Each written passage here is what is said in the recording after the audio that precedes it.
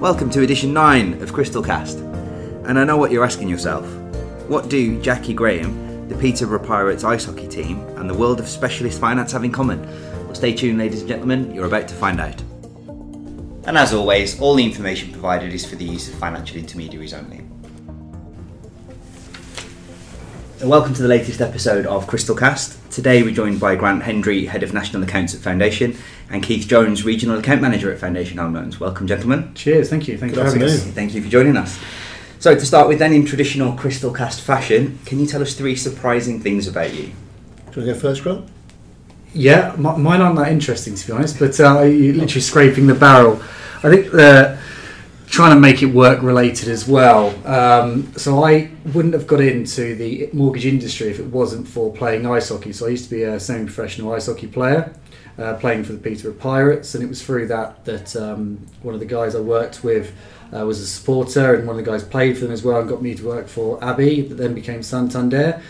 So yeah, it was hockey that really got me into mortgages. So it was a great time in my life, allowed me to see different parts of the world, and I travelled to Canada, spent a lot of time there, the Czech Republic. So yeah, from a life experience, it was that side of it was really important, was the discipline side of it. So yeah, no, it was good fun. Other fact, I think I scored the fastest hat trick. So I wasn't particularly good at hockey, so I was more of that physical player. I used to like the physical side, whether it be the hitting, the fighting, that part of the game. But I played under 19s, and we were in Gosport, and I scored a hat trick in 19 seconds, but I don't feel it was ever recorded. Now I thought it was a real achievement, but I don't find anyone else shouting about it, and I hear other people. I've heard all about it. Oh, that's good. You read about that. Yeah, that's good. Yeah. So hopefully someone listening to this can have some sway over the record books. Oh, that would be fun. If they can pull out the records on that, I'd be greatly appreciated. So yeah. And then last one, I used to be a retained firefighter as well. So that was kind of what I wanted to do, was to be a fireman really. But it never kind of took off in that way. And mortgages and the industry and your career, then you find yourself a bit more settled. But once again, an amazing achievement and enjoyment of doing that. When you had your beeper and it goes off, and off you go to work from there. So yeah, that's probably 3 interesting things about myself. Well, certainly not scraping the barrel with those. No? Very good, thank you. Keith? Yes. Follow that? No hat tricks in 19 seconds anyway. They were in 15 seconds. Yeah. Funny enough, hat tricks.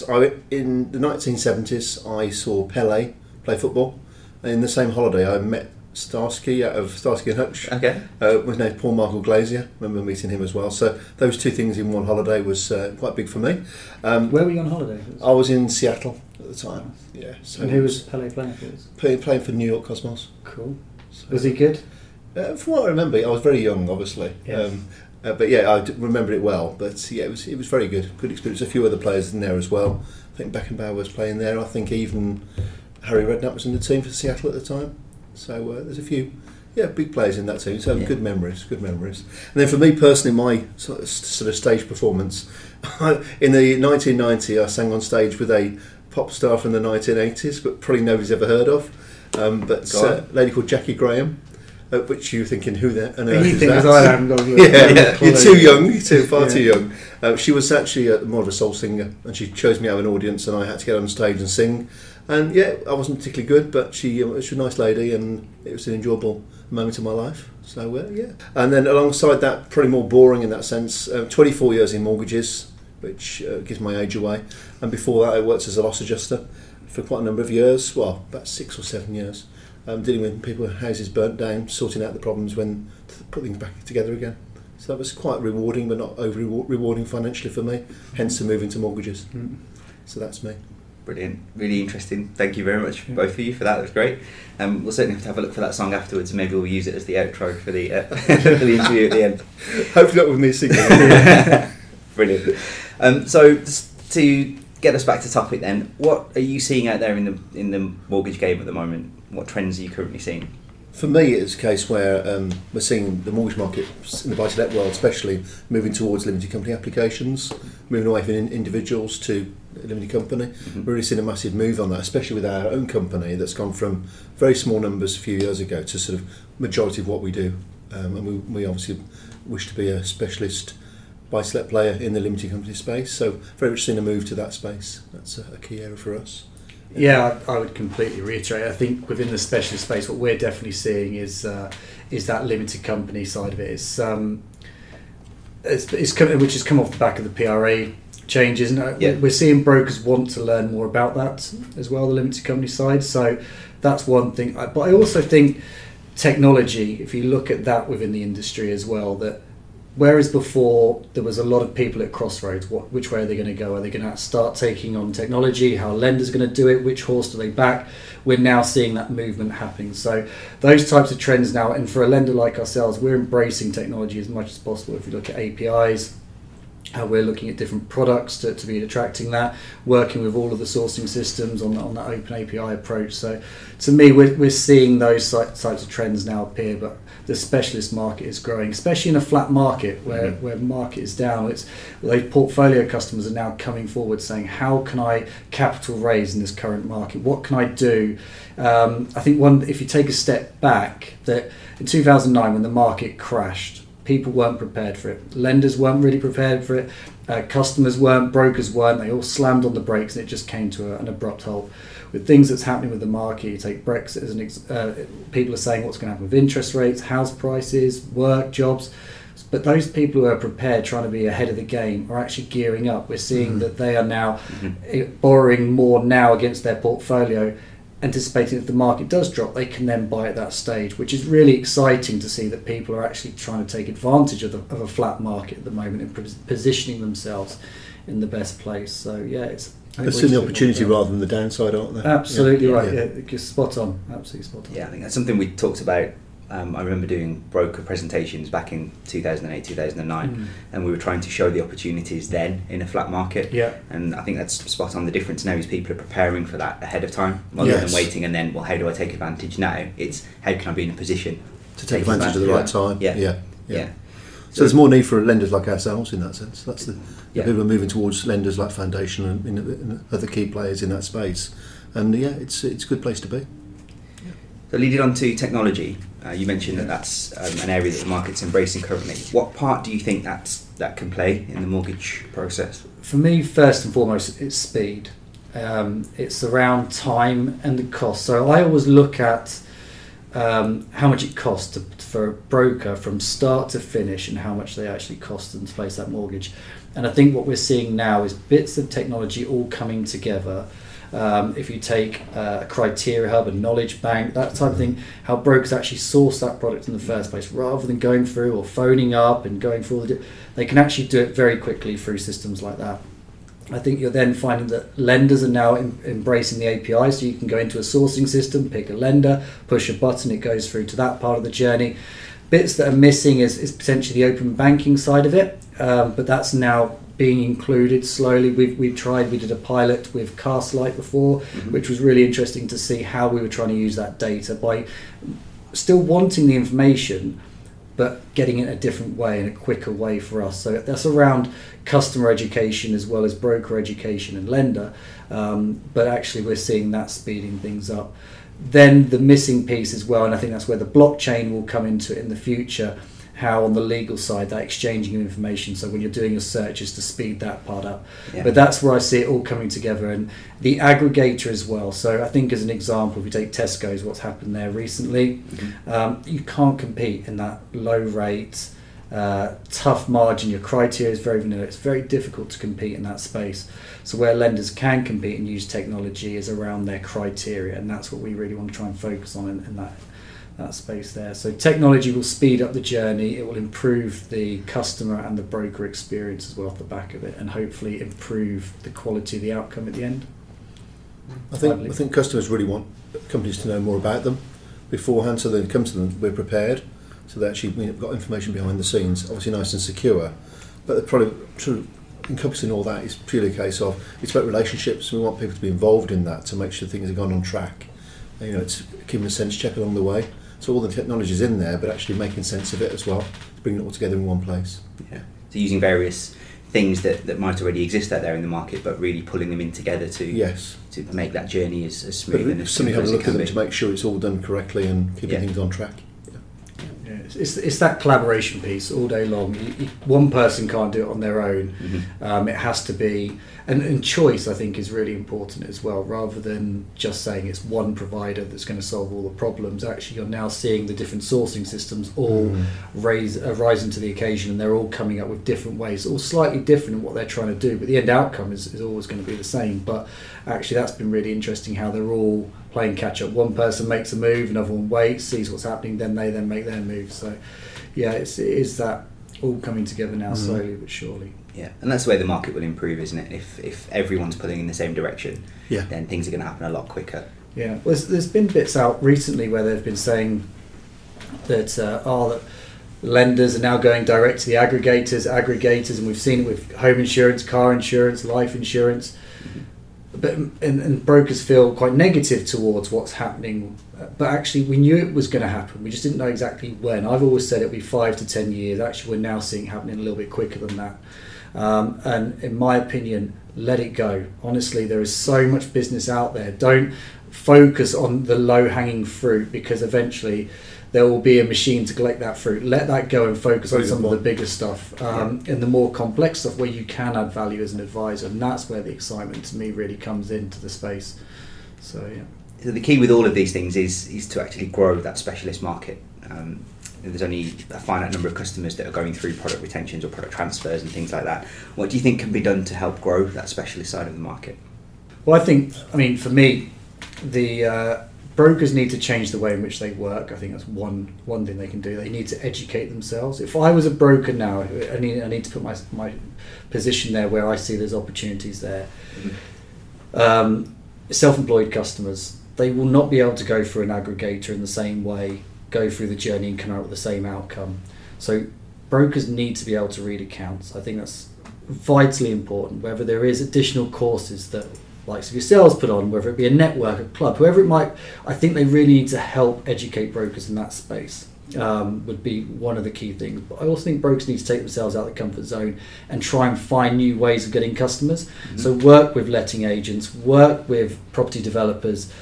Opportunities there. If you're looking at the buy-to-let space, you could be sat next to a landlord sat with 10 properties who doesn't have an advisor. He bought these properties years ago. How can you make him look at new ways of gearing up that portfolio? But they need advisors. So brokers need to take themselves out of their comfort zone and really try and look at different avenues and markets, whether that be later life lending. I was speaking to a friend of mine earlier who's gone down the route of going into equity release. And that market is really growing, so don't just rely on your vanilla business, because it's not going to last forever in that way. Yeah, and that's the area that the technology could eat into and take over. Absolutely. Yeah. And added on from that as well is, if you don't know, just ask as well. So there's many people around, there's lenders like ourselves, there's obviously Crystal as well. There's loads of information, loads of knowledge. Ask the question, can you help me with this, or whatever point it was. Widespread of products out there. There's loads of products out there, retirement interest only, self-employed sort of options, etc. Grant said about equity release as well. There's so much out there that's on offer, but don't just concentrate on one part. Try and be as widespread as it possibly can be, and be that specialist to all the clients' needs. So we touched on a little earlier lenders, for example Tesco that was brought up, that have just withdrawn from the market. Do you see that as a particular problem, or is that more of a consolidation of the market? I see it as I think in our space, it's an easy entry point for people to come in. If you're to be a new lender coming in, where can you compete? Where's your entry point? So going into an unregulated buy-to-let space makes sense. And that market, I do feel, is saturated. We've seen 2 or 3 lenders, and that just slowly drop off, whether you see it with their rates moving or actually coming out altogether out of the market, and how you fund and all of that. There's so many different factors. What I do see is, as we're seeing at the moment with One Savings Bank and Precise, those acquisitions, I can see more things like that happening. I can see, if I was a high street bank, my margins are low here, what can I do? Could I acquire a more specialist lender to try and balance things? And that, to me, I think that you may see a couple more. I think there may be a couple of casualties before the end of the year, just because it is a flat market and where those opportunities are.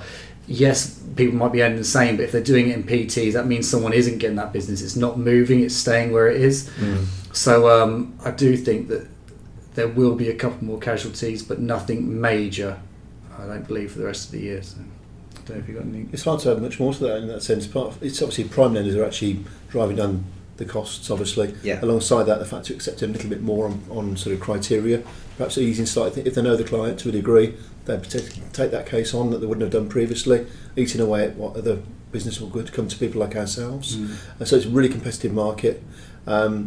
Costs decreasing, great for the consumer, but for lenders it's obviously a bit of a tricky space really. So hence the reason what's happening. And that leaves them open to take more risks, doesn't it? If does. Everyone's competing at price, and there's only so far prices can go down, so it means lenders will look at the riskier deals and maybe get involved in something they're not familiar with. Absolutely not comfortable with as well, taking a bit more of a risk. You can see it happening here, certainly. Yeah. And I think what we've tried to do to compete in a flat market is identify those opportunities where we can improve knowledge, and at the end of having that product, create legacy that comes off the back of it, where we're identified. So more recently we launched an exclusive product around portfolio lending.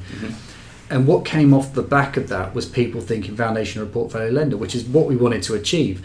We didn't set the world on fire with huge volumes of business, but actually then the guys in the field, and probably Keith, you'd be better answering this, but all of a sudden the guys are then speaking to brokers about deals that aren't just individual cases. I've got a mortgage, a buy-to-let remortgage at 150,000.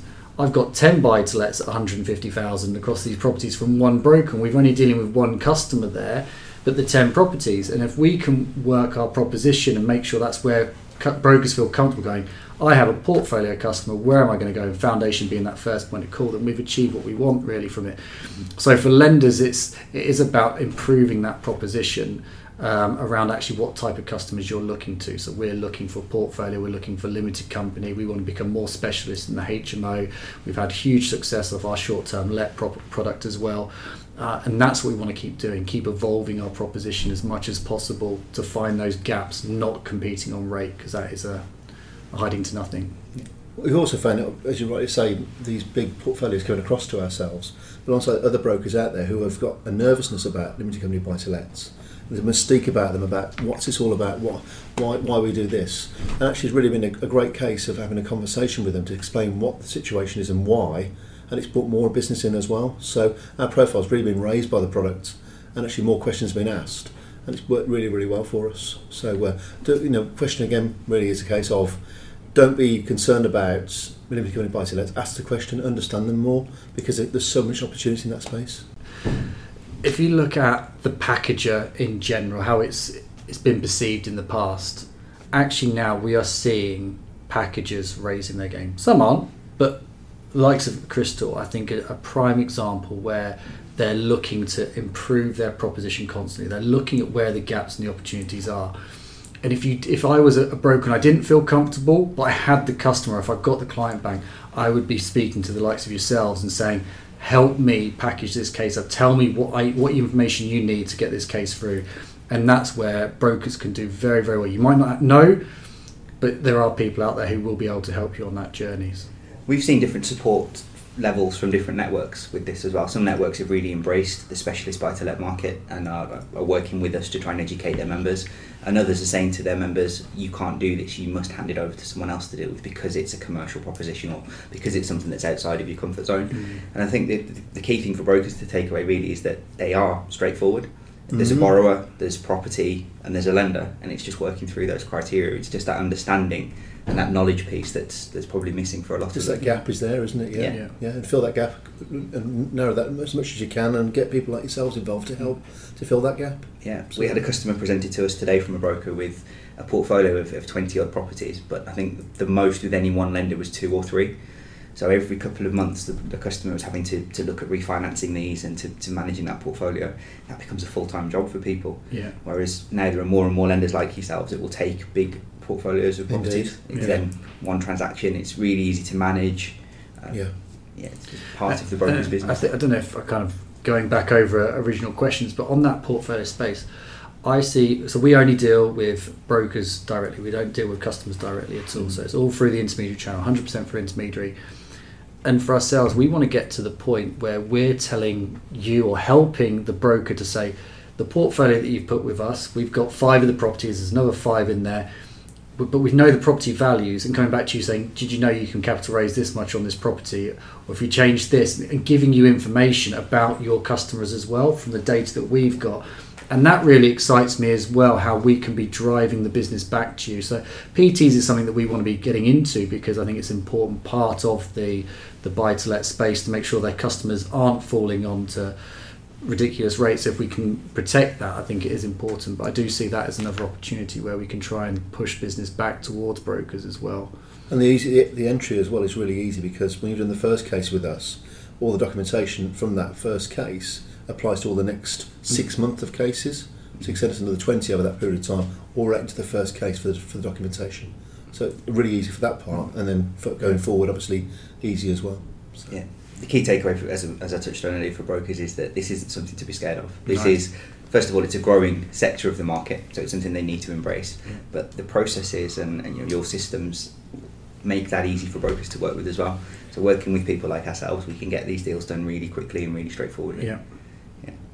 So you're FCA authorised now. You're obviously doing residential mortgages as well as the buy-to-lets. Did that change much at the foundation? No, I think it's the residential piece is a really important part of our business. It's something we're very heavily focused on, and we're looking to completely revamp our criteria towards the second half of the year, and that would be very, very exciting in regards to where we see our residential proposition going, because there are lots of different avenues that we want to explore within that specialist space.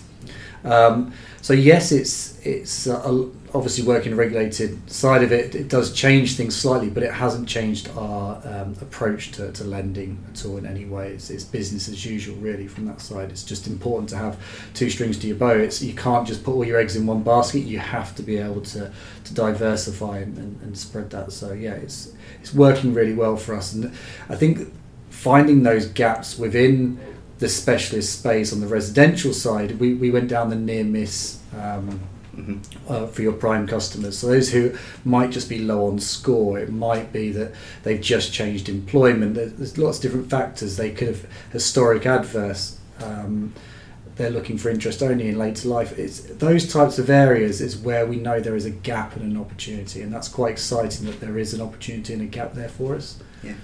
And rate-wise, we talk about the specialist market and the mainstream market closing together, and that gap being almost non-existent. Mm-hmm. I mean, your rates at the moment are mid to low twos, aren't they, on the very best end of the market? Which, my first mortgage was 5.95 years ago. Yeah. Mine was 11.95. Wow. We touched on your rate, Julie. Yeah. Yes. So even from a rate point of view, this isn't something brokers need to be scared of. Selling a 2.5% rate to a customer. Completely. Yeah, in a really good place. Really good place on rates. Yeah. So, again, relatively new to market, February 15 launch, moved into limited companies and then residentials. So you're constantly showing this this process of evolution and development. So what's next for Foundation? Wow. That's a good question. What can you say? There is lots of things that we want to do. We speak to brokers, networks, clubs, packages around where those gaps and opportunities are. It's kind of difficult to say what we can and can't say, because you don't want to give too much, kind of show your hand. But I think there is additional bits that we can do in the HMO space. How you can help people who have gone through those changes at the moment, so they may be looking to acquire a property that hasn't got a HMO license in place, or it hasn't had the conversions done to the property to get it up to spec. Could we do something like that? I think across the market there is a gap for this light refurbishment. So you're buying a property at auction, how quickly you can flip it, do the work to the property, and then start renting it out. That to me is an exciting space. It's just about how you get that right and you're not used for bridging. Mm-hmm. On the residential space, I think there's, once again, your self-employed customers, there needs to be more for them. How you could look at somebody who's been a sole trader and gone limited company. Exactly the same business. You take a window cleaner, it's the same ladder, same sponge and same bucket, same client bank. He's just been, from a tax point of view, changed the way in which he's set up there. So how you can feel comfortable and deal with those scenarios.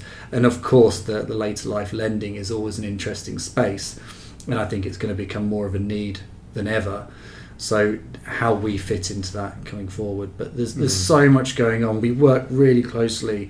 And out of all the lenders I've worked for, and I've worked for quite a few in my time, I've kind of been around the houses, but how closely at Foundation, we work with the product proposition, criteria, credit risk, the underwriting, the marketing. We're all very, very closely entwined in what we're trying to do, and that is quite an exciting place to be, because we all have ways in which we can influence something. So if you take the short-term let as an example, that came off the back of quite a bit of research that we did, where we saw a gap and we saw brokers trying to put a round peg in a square hole. Well, actually, no, that product sits with a short-term let all day long, and it's not a holiday home on the beach that's only used for 6 months of the year.